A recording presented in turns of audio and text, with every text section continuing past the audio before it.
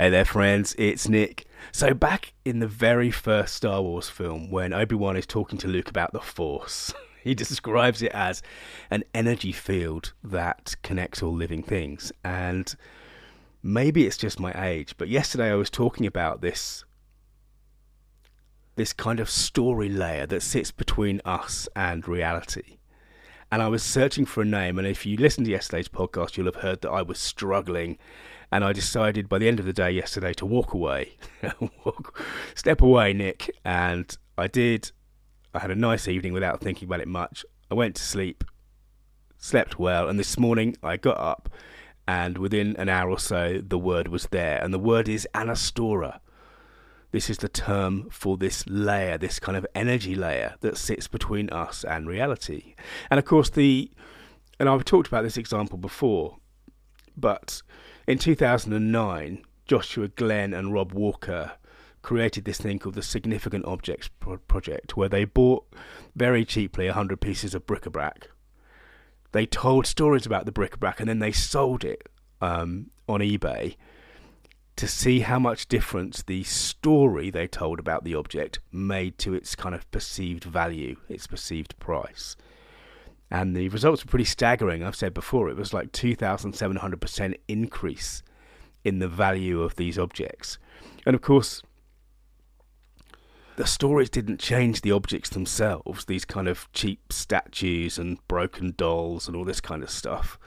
The story didn't change the objects themselves. What it changed was the Anastora, the field around that kind of object. And we can see examples of this all the time. I mentioned yesterday, I can look at a photograph of two people and have a completely different value reaction to you, and it's the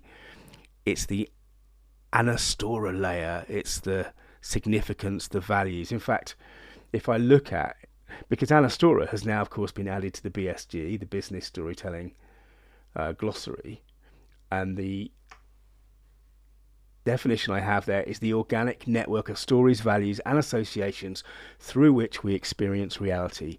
When we tell stories, consciously or unconsciously, to ourselves or to others, it is the Anastora we are changing. And I love this because there's this I've talked before about how one of the things is we can kind of get railroaded. We can get seduced by counting things because they're easy to count. And the classic example, I guess, of the last 10 or 15 or 20 years or whatever it is the, can I count the likes on my post or the shares or, these kind of things that have become sort of proxies of success without us really knowing what they are worth. And likewise, you could say, I suppose, counting downloads on a podcast, is 100 downloads better? Well, maybe, but there's no way to know whether the person at the other end is actually getting any benefit. Is that, maybe they're going to call you up, maybe they're not. It's all of that kind of stuff. We can't know with a lot of these kind of proxy measurements what they're actually worth. But the opposite is also true. It's very hard to talk about something without having a shared kind of language, a shared name for it. And, this is my hope with this word, with Anastora, that it will allow me to talk about this thing without tripping over myself all the time. Whether it's, the other example I've given of this in the past, and if we think of stories as kind of spells, which I think is in some way useful, the energy that we are manipulating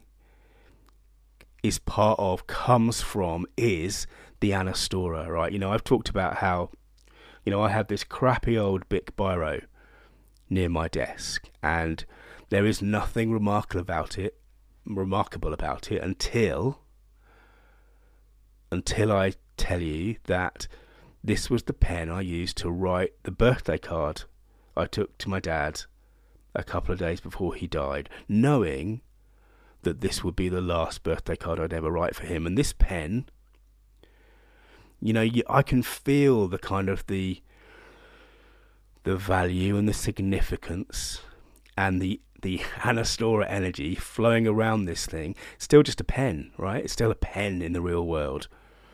But in the world as we experience it, there are all kinds of these sort of values and associations and networks and connections that are made all the time in our, in our private personal thoughts, in our connections with other people, in the way we think about the world and politics and religion and all kinds of things. Very often, in fact always, it is the Anastora we are living in. And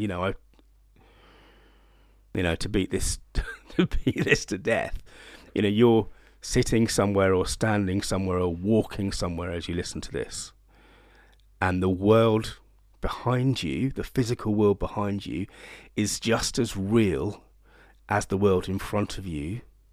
But the stuff you are focused on, the stuff in front, very often has all of that Anastora energy, because that's where you're going. That's what you're perceiving. You're not thinking about the weight of the clothes on your back, for example, until I mentioned it.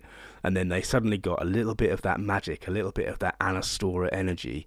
And that's what we're doing when we learn to tell stories. We are learning to manipulate and slipstream and have fun with the Anastora. Anyway, that's me.